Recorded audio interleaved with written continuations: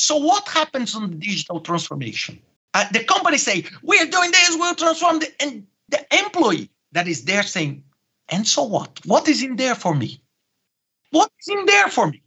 And if I don't see that, what I do, I will say, I don't want to be part of that. Welcome to Manage This, the podcast by project managers for project managers. I'm Wendy Grounds, and in the studio with me is Bill Yates and Danny Brewer. We love having you join us twice a month to hear about project stories and leadership lessons, as well as advice from industry experts from all around the world. And we want to bring you some support as you navigate your projects. We have one such leadership expert with us today. We are fortunate to have Ricardo giving us the time and sharing his experience and knowledge with us. It's going to be phenomenal. I'm sure many of you have heard of Ricardo Vargas. He's an experienced leader in global operations, project management, business transformation, as well as crisis management. He's the founder and managing director of Macro Solutions. He's also a former chairman of the Project Management Institute, as well as a PMI fellow. He also tells us a little bit about being the Director of Project Management and Infrastructure of the United Nations, leading more than 1,000 projects in humanitarian development projects. And we talked to him about the Brightline initiative. Ricardo created and led this initiative from 2016 to 2020. He has the 5 Minutes podcast, and he gives some excellent project management advice on his podcast. Wendy, it's going to be great to talk with Ricardo and get his input on the human side on digital transformation projects, complex projects, where sometimes we get a bit fascinated with the technology. And as Ricardo points out, it's all about the people. Hi, Ricardo. Welcome to Manage This. Thank you very much. I'm very glad to be here with you today. We are really honored to have you. I think it's been a long time coming that we wanted to talk with you, so we're honored to have you with us today. Can you look back and tell me how you got into project management? What's your story? No, that's very interesting because, my background, I'm a chemical engineer. And when I was a student of chemical engineer, this was on the early 90s. One of the disciplines I was studying was operational research. So how do you put things in order, on the production line, on the project? And that was the first time I met the concept of critical path, resource leveling. And coincidentally, at that exact time, I was working with Microsoft. I was owner of a partner of Microsoft in Brazil. And Microsoft was putting an effort on a new tool that they want to roll out in Brazil that was called Microsoft Project. And they didn't want anyone to say, okay, who can help us to leverage that? Because Excel has mathematics, Word has the language, but Project is something different. It's not mathematics, it's something like planning. And at that time, I was fascinated about that at the school. And I said, look, do you want me to step in and try to study? At that time, Microsoft was not the size of Microsoft today. And Microsoft Brazil was tiny organization at that time. So what I did, I started studying the Microsoft project, and I started going to clients with Microsoft to explain what was this new tool. And this was how I got into that. And then I said, wow, this is fascinating. Microsoft is investing a lot on that. So I think I can benefit with my engineering background. And with that, I looked on the internet and I found PMI. I became a member. And then everything. I always tell that I start through, I would say, the back door. I start to use the software, then to see the potentiality of the discipline. This is how I started. That's amazing. Yeah, that's a long time ago. And it's so interesting. Fast forward in 2022, you've been recognized as a PMI fellow. And that's fantastic. It's amazing you go from dabbling with Microsoft Project and introducing that and influencing that in Brazil. And then fast forward to where you are today. That's phenomenal. Sometimes when I try to look back, everything that happened with me was, of course, I had a very strong direction of travel because since I was very young, to build things, to transform ideas into reality. For example, I remember when I was a child, and I come from a simple family in Brazil, and we didn't have resources to buy things, to buy toys. So I used to build the toy. And most of the time, I spend most of the time having the idea to build a new car with, cans and doing this. But when the car was ready, I didn't have too much fun on playing. For me, the fun was to build the car and not to play with the car. And this is how things start. So I am fascinated about getting things done. And I transformed this passion into a profession. And this is how things were, I would say, a little bit easier for me on my journey. And I also love to help people also to move forward, this collective sense. And this is why, for example, I'm doing this podcast. This is why, for example, I struggle to say no when people invite me to talk, because maybe out of hundreds of people that may listen, you can touch on one person and we can make something different to him or to her. This is what is my passion about. That's terrific. And we're definitely aligned with that. Just the thought of if just one project manager takes away something from this conversation today that improves their work or their work-life balance, then that's success. One of the career stops that you made that we wanted to ask you about involved Brightline Initiative. You launched that and you worked with that for 4 years. Just for our listeners, can you give a description of the Brightline Initiative and then what your role was in that?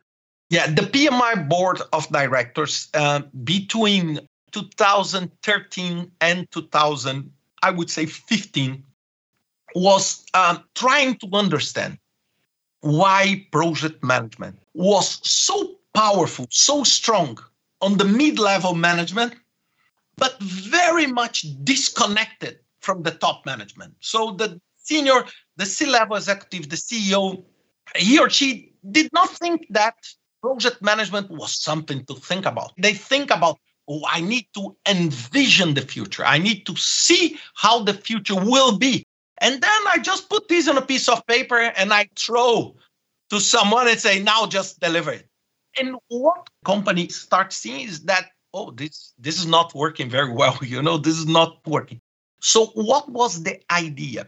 The best way I want to explain this, and I will explain extremely informal. Imagine that you have one mountain in one side with the project managers. And this group has awareness of the valley, has awareness of the profession. I would say PMI and other associations had a good influence on that. On the other side of that mountain is the senior executive, the leadership, that does not necessarily recognize the other side of the mountain the way it is. And PMI tried for many times to build this bridge through one side, going from the project management and trying to build this bridge. But as far as you go away from the initial mountain, your bridge does not have too much strength to be kept. So what I tell everybody, a Brightline Initiative was like a special force, operation. So what we did, we suddenly appear in the middle of that mountain with a name that was different. And why it was different? To reduce the resistance. When people say project management, then it's the other mountain. It's not with me that you talk. So we create Brightline and we connected in a coalition with other institutions. And what was the aim of Brightline? It's to convince these people to help us to bridge this gap from the other side so we can connect. It means these will increase the power of the profession. So project manager, most of the time, the profession has a ceiling. It means you go project manager, senior project manager, then you go maybe to program director, and that's it. For you to go up, then you need to shift a little bit, then you can go up. So why not have a chief project officer, something like that? And this is exactly what we did. This is why, for example, the circles that Brightline was navigating were different. And this was why at the beginning, this was not very much disclosed, because we want to build that relationship with the World Economic Forum. And this was basically my task, because I have experience as, for example, the company in Brazil that I told you that was the partner. We founded with 3 colleagues, myself and 2. And then this company became very big. I left in 2006 when I decided to sell my shares. We had 1,600 employees, and now it has 40,000 employees. Just to give you an idea, it's big. It's truly big. So I had the experience on building things from that. And I have the solid knowledge on project management and these connections. So the idea of Brightline was exactly to do that. It was a project. So I was not an employee of PMI. It was a project that was supposed to take 2 years, and it took 4. But it's because we extended the mandate and this, but to do exactly that bridge. We wanted to talk to you today a lot about managing projects in transformation and just the human side, the human behavior in transformation in projects. Apparently, the failure rate on digital transformations is somewhere between 70 and 95%. What's going on? Why do you think the failure rate is so high? Yeah, this is a very important. I think the failure rate is so high because of 2 things. First one, the volatility of the environment. The environment is changing so dramatically that if you don't have an absolutely lean way of delivering things, we don't have 2 years anymore to address something. It's just unfeasible to do that. And the second one, and the most important one, is about people. I love the article from Professor Tabrizi at HBR. And the article says digital transformation is not about technology. Because a lot of people think that digital transformation, they fail because the technology is not ready or because they don't have money. No, it has nothing to do with that. It's all about people. And this is why, for example, we released it at Brightline, one set of 4 statements called the People Manifesto. And this is something I am truly proud of. And what we aim to say with that is that, look, you need to understand that during this journey, you need people on board. And I'm not saying just the technical competence. No, because most of the challenges on digital transformation is a cultural challenge. And one of the main statements of this, and this is a bold statement, an ultra polemic statement, and the statement says that people act on their own best interest. What did we say that? We are not talking that people are selfish, that people want to destroy. No. What drives people to do things? It's something that is good for them. For example, here today, spending my time with you on this podcast, it's because strategically for me, my personal vision of life, it's worth to do that. And then I do. So what happens on the digital transformation? The company say, we are doing this, we'll transform it. And the employee that is there saying, and so what? What is in there for me? What is in there for me? And if I don't see that, what I do, I will say, I don't want to be part of that. And most of that, it's like strategy. It's so interesting. Many times, people don't say they disagree with corporate strategy because this is a political suicide in the company. And people that is there saying, I don't understand the strategy. No, you understood. The problem is that you don't agree that this is the path, but you don't want to say that. And what happens, for example, why I would say startups, they have such a benefit on this race? Because they don't have this legacy, this cultural legacy. Imagine you opening a digital bank. You already open as digital. Imagine you competing with a bank with branches, everything. For them to compete with you, they will say, I need to close 100 branches. Again, people on the branches will say, no, I'm not in for that, so I will not. And this is exactly why it's so hard. For example, Amazon became Amazon and not Barnes & Noble. Why Macy's did not become Amazon? Because it's a cultural change. So it's a very important that you create an environment that you embrace people's interest on the journey, because they become your allies on the journey.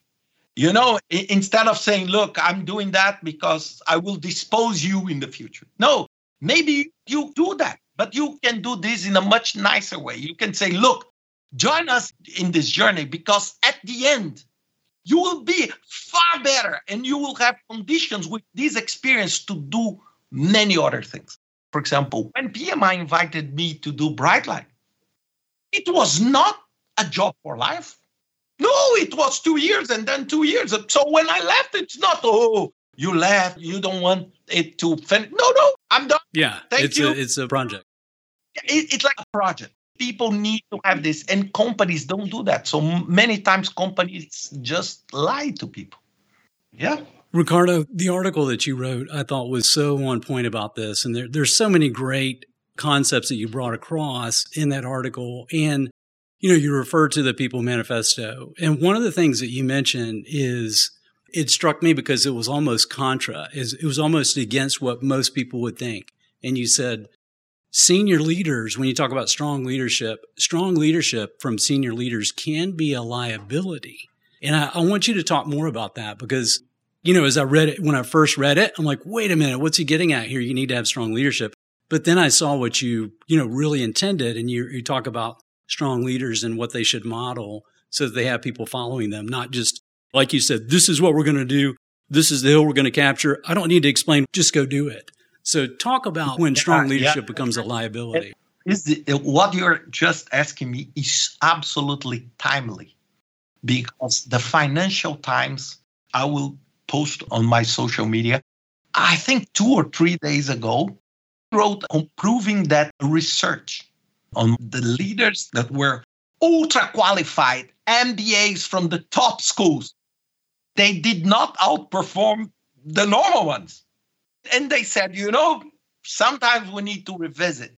Why? Because, when people move up on the ladder of the corporate, there is such a massive competition, right? Imagine in a company with 100,000 employees, there is just one CEO. There are maybe, I would say, 50 ultra top leaders. So for you to get from that 100,000 to that, it's a massive, massive competition. So what happens? When you go up on the ladder, there is a risk, and a good risk, that you start feeling, I am good. And then when you move a little bit more and you say, now I'm really good. And after that, you start believing that you are a god. And then after that, you truly think I'm a god. And what is the problem of that? It's not about merit. It's that these blindfolds your ability to understand what is going on and what are the trends. And what I said is that most of the time, people say, why you, 5 levels below me, think that I'm not right? If you were right, you would be on my position and not on yours. And this is why, for example, some of the leaders, they say, don't just do what I'm thinking. Just do what I'm thinking. And this is exactly what creates the damage.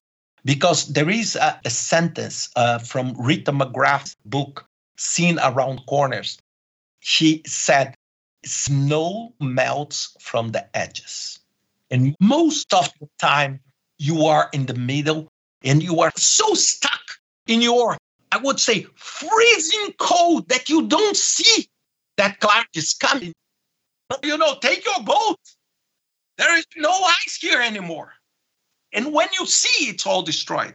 So what we wanted to say is that the great leaders, they know how to navigate, and they know how to be humble, to learn and to listen from the others and to inspire the others on that. And this is what is absolutely perfect and what we want. We don't want this leader that say, you do what I'm telling you to do. You don't think, because this is not the competence that is required today in this current environment.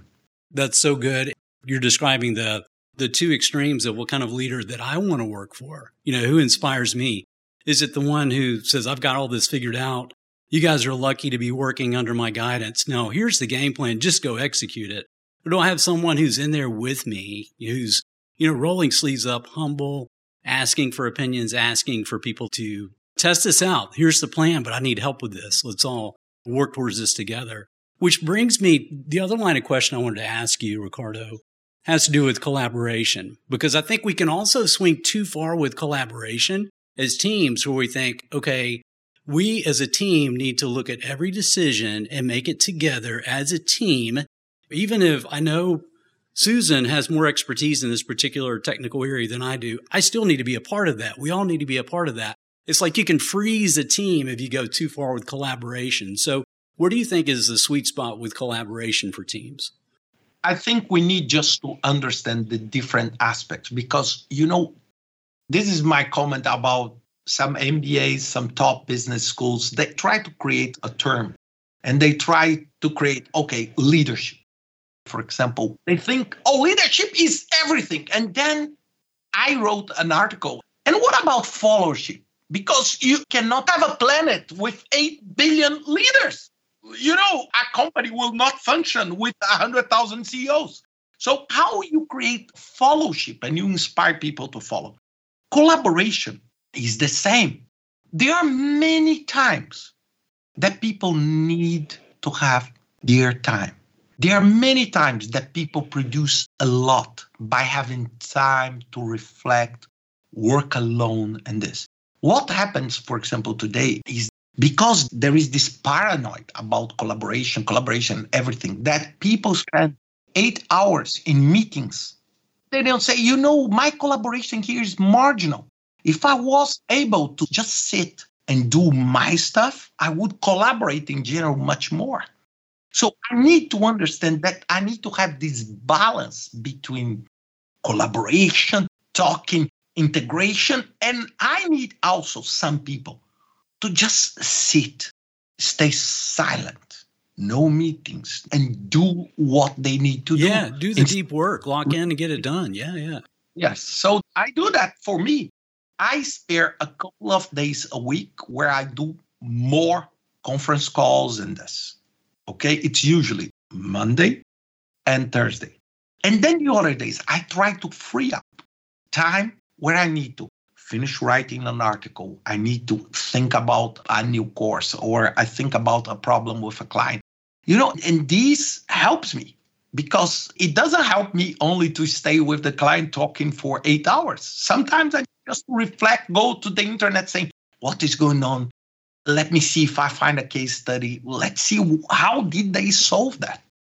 That's so good. I've been at a client site before where this was probably like a firm of 150, 200 staff or team members. And they had this mindset. They were so sold in on collaboration. I mean, for me as an outsider, as a consultant, it was almost laughable because when they had conversations that they thought could be significant, they wanted everybody in the room, drop what you're doing, go in the room. We're going to collaborate for the sake of collaboration. Again, I got the spirit of what they were trying to do, and I like the spirit of it. But practically, to your point, Ricardo, when were they going to get their work done? Then you have people that are burned out because I'm in so many meetings during the day. I have 8 hours of meetings. Then I've got to get my work done. Bring the right people into the meetings at the right time and then let them out and get things done. There's so much research. Just talking about that need to block out time to be able to really focus, go deep. And to your point, to research and find solutions based on the conversations that I've had with my customers. Yeah, absolutely. This is exactly how I feel. And sometimes this is counterintuitive because we give so much value.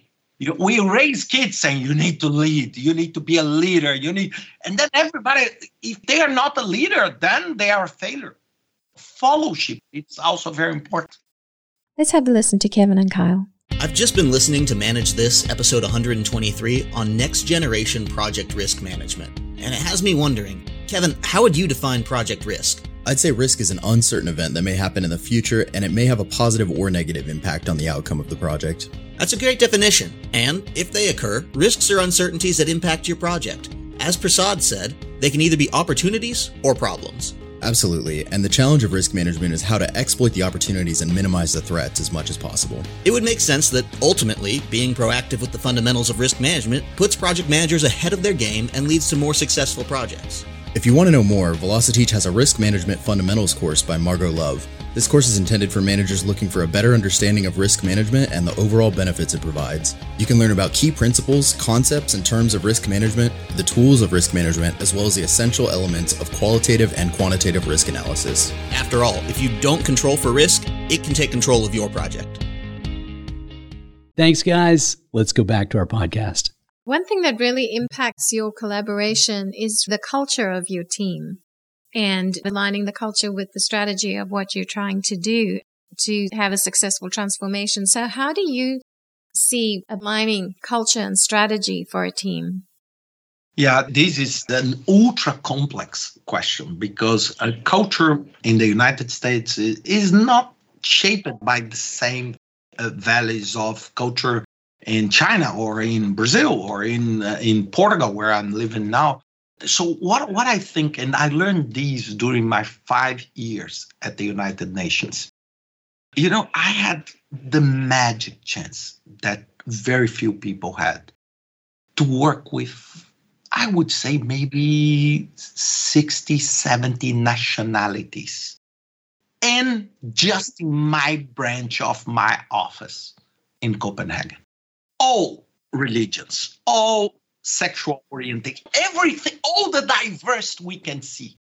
And how we learn about how do we respect each other, but at the same time, ask for respect on our values.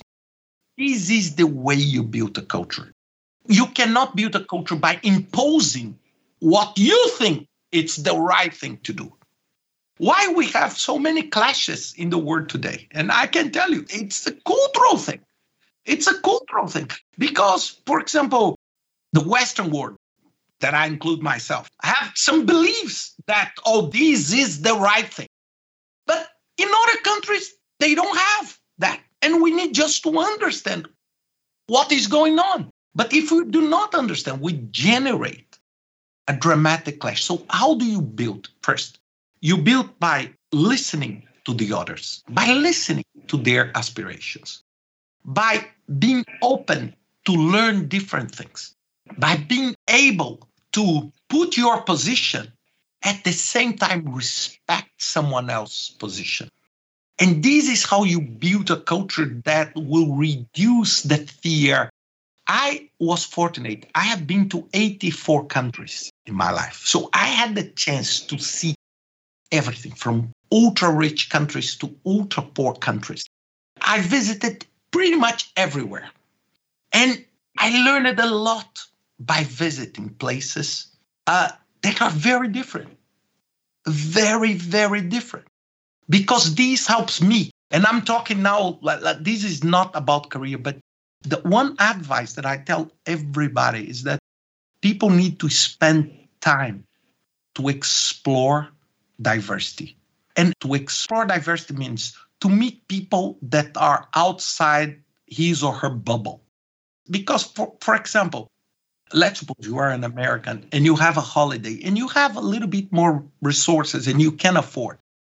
So instead of going, to another part of the US where you know pretty much what to expect, why not having an opportunity to travel to Thailand to see something completely different? And then you may come with a different thinking about what is in there, what is not there, and respect, because it's very easy for me to talk about something through my own lenses. And this is how you build culture. For example, when I raised my kids, I have 2 kids, not kids anymore, but I raised them. And that my 2 daughters, one of the things I invested most was to give them the chance. So they visited many, many countries. So I took them to Israel. I took them to the West Bank. I took them to China. I took them to Japan. I took them to Europe. We live in Scandinavia. Why? It's just to give them a different perspective on what's life. And this helps you to understand different cultures. Most of the time, the problem is that it's far more comfortable for us to stay in our cultural bubble. Everybody that agrees with you, that thinks exactly like you. And then you think, oh, this is the right thing. Everything outside this bubble is wrong. And you try to transform this in your organization. If you see the most successful companies today, if you take a look, they embrace this diversity. And not just because they are good people. No, it's because they are aware that the world, the client, the supplier, the global supply chain, everything, it's far bigger than themselves. There's such a strong point that you make there, Ricardo. Yes, it's the right thing to do to respect all people. But if you want to look at it from a business standpoint or from a pure, okay, I'm a project manager, I just need to get this thing done. Diversity is more effective, right? I mean, we see that over and over in the research. The more diverse our teams are, and importantly, the more that we tap into that diversity of experience and knowledge and background, the more we tap into that, the more successful our project teams are. So I'd put big exclamation points on all that you said. I want to tell you one more thing. The Brightline team. Ricardo, Brazilian, living in Portugal. Tairu Hassan from Niger, living in Canada. Qingqing Yang, Chinese, living in the Netherlands. Emil Anderson, Swedish, living in Sweden. Yavnika Khanna, Indian, living in Seattle. Sergio Jardim, Brazilian, living in Brazil and then in Portugal. Janine Lyon, American, living in the East Coast. 7 people. This was the Brightline team. It was built on this diversity. All remote team, no office, everybody working from home and remotely. Every meeting had a time zone difference of something like 9 hours all the time. And we had a meeting in the morning and the next one was in the afternoon because we don't want to hurt the same person every time. And this is cultural. And we built such a solid bond. And I left Brightline 2 years ago. We still have our WhatsApp group. We still talk to each other. Oh, that's awesome. Love each other. And when it's a birthday, we send birthday wishes. We send, oh, my daughter went to the school. My daughter went to the university. Because we care. So we built that in an absolutely professional way. And what we did this by setup. So we learn about differences on that. That's beautiful. And there are 2 things I want to point out related to this that I think for project managers just to keep it in mind. And we see this over and over with team sports. Look at English Premier League, for instance. Look at some of the best teams in the world. Those are diverse teams. They have team members that come from all different countries, sometimes even countries that have pretty, let's just say, rich histories against each other. But they've come together now. They're on the same team. They have a common purpose. And our project teams have a common purpose. And that gives us a kind of a unifying cry, if you will. But one of the key words that you used in that article, Ricardo, that I think is so important is the word cultivate. It's like farming, right? It's not, I plant seed in the ground and then I'm done. As a project manager, I can't have a kickoff event and then I'm done building culture or thinking about it. I can't check it off my list. This is something that needs to be ongoing. To your point, with your Brightline group, you still have a WhatsApp. You stay in communication with them throughout. And it's something that needs to be cultivated, similar to if you're growing a healthy plant. You want to grow a healthy team, have a healthy culture. You need to cultivate that. So I appreciated the use of that word that you used because it just opens my mind up to a whole different approach. Let me give you one thing, and just to make a connection with my previous answer. Remember when I said people act on their own best interest? By doing this, by creating this bond and this culture, it means that every one of us, now I believe only 3 of them are still with PMI. However, we are all connected. We care for each other in their different journeys. This is exactly what we want. So we want people to act on their own best interest. So Many times they come to me and say, Ricardo, would you give me a reference? Of course. And I don't know what you're going through.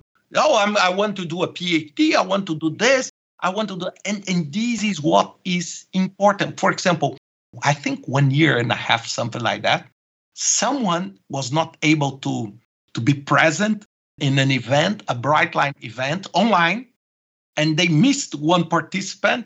And Tyrell came to me, that became the director, saying, Ricardo, I need your help. Can you step in? Because I cannot prepare anyone. And I stepped in and I say, look, I'm not with Brightline anymore, but I'm here to help. And I did this absolutely for free, and I did that. Why? Because it's important to cultivate this.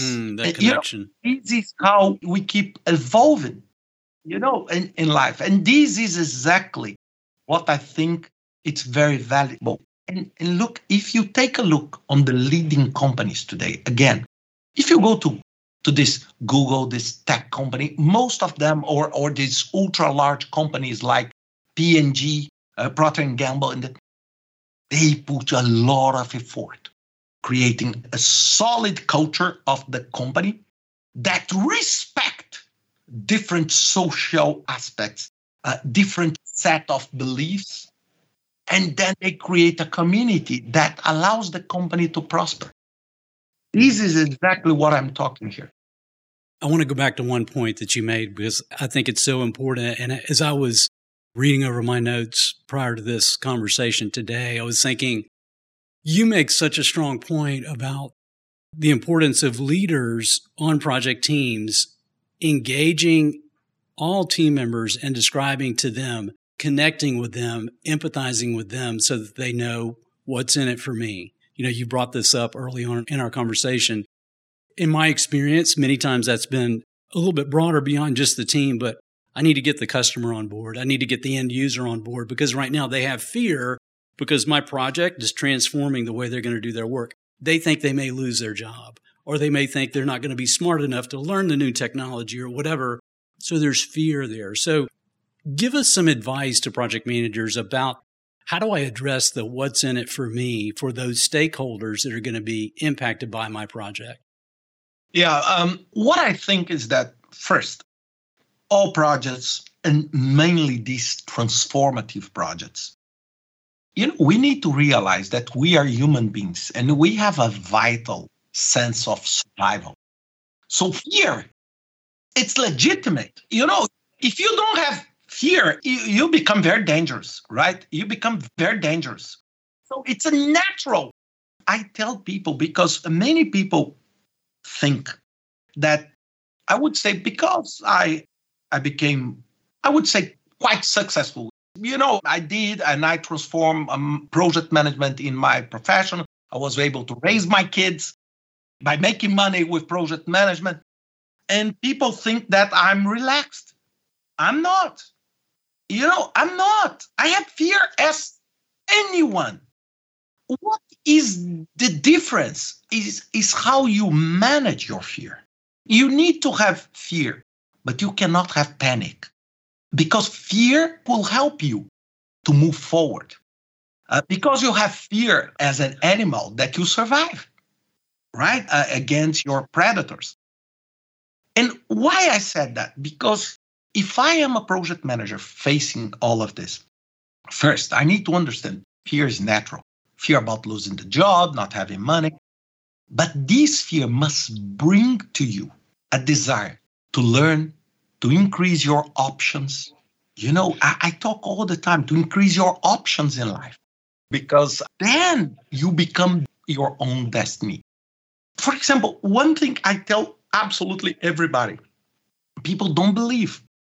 I spend 10% of my time and 10% of my annual income in personal development. It's not my company paying. It's to do a course, go to Congress, go to something that will improve myself. Let me give you an example for this year.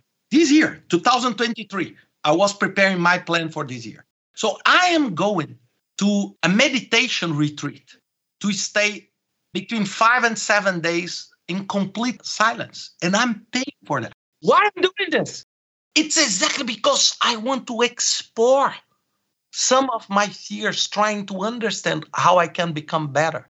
Second, I'm going to the Burning Man this year in the Black Rock. Why I'm going? It's not because I like parties and this. No, because I want to learn what is in the mind of the people that create a city in the desert. They create this, I would say, counterculture. I'm not the person that say, I want to dress up like a king and stay 5 days dressing up but I want to see what is going on, and this will help me.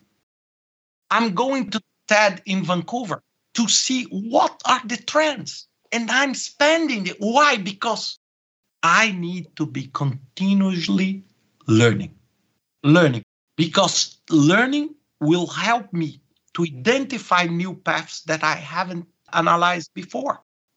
For example, on the AI, the article we recently published, everything started because, what's going on and this. And I said, we need to talk to the project managers what's going on. People love talking about what ChatGPT, what is this, what is that. And you know what I asked them? Have you tried? 90% of them have not tried. Some of them are saying, this is wonderful, this is awful. And say, have you tried? Have you used it? But not once. Have you used it for a week? And this is how you get more comfortable with this changing environment, and you can adapt yourself, talking to different people, learning different things, and expanding your horizons. This is terrific, Ricardo. Thank you so much. If our listeners want to find out more about what you do or get in touch with you, where can they go? Yeah, look, I'm very easy to find because I'm very active, and people don't know. People think that I have a team. No, every single post, I write it. So I work around 14 to 15 hours a day. And because for me, this is one thing that I want also to say to you, is that for me, this concept of work-life balance does not work very well. Because when you think about work-life balance, you think that when you are working, you are not living. Leave work to start living. And for me, it's not. For example, on this podcast, am I living or working? It doesn't make any difference for me. So for me, going on social media and helping someone or sharing an idea, it's living. As going to a dinner with my wife and spending some quality time with my daughters. So I'm very active, and it's myself. People can find me. I have my website, ricardo-vargas.com. And on this website, you can find the papers, everything I publish, everything we just spoke here about, everything is there.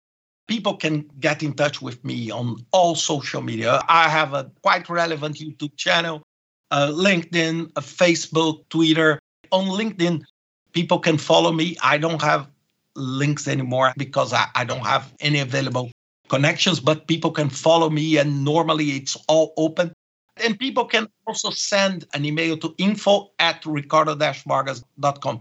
And I answer all emails I receive. Every single, because, it's a matter of respect with people, even telling if I cannot help. I don't answer only when it's advertisement and spam. But if people send to me, I will do my best to answer, because I think it's important for you that they hear you have an opinion on that. Well, Ricardo, thank you so much. Your thought leadership in the industry of project management is huge, and it's influenced so many people. I know just from the articles that I've read and just seeing the experiences that you've had, there's such rich experiences. Even the United Nations, I'm so glad you brought that up, because that's such a great example. So thank you for all that you're doing. Thank you for your energy. Maybe you'll get 1 or 2 hours of sleep a night. I don't know. Maybe you don't need it. But we appreciate the energy that you bring, and thank you so much for your time today. Thank you. Thank you very much. All the best.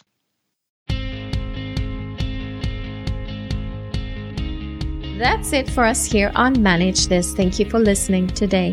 You can visit us at velociteach.com, where you can subscribe to this podcast and see a complete transcript of the show.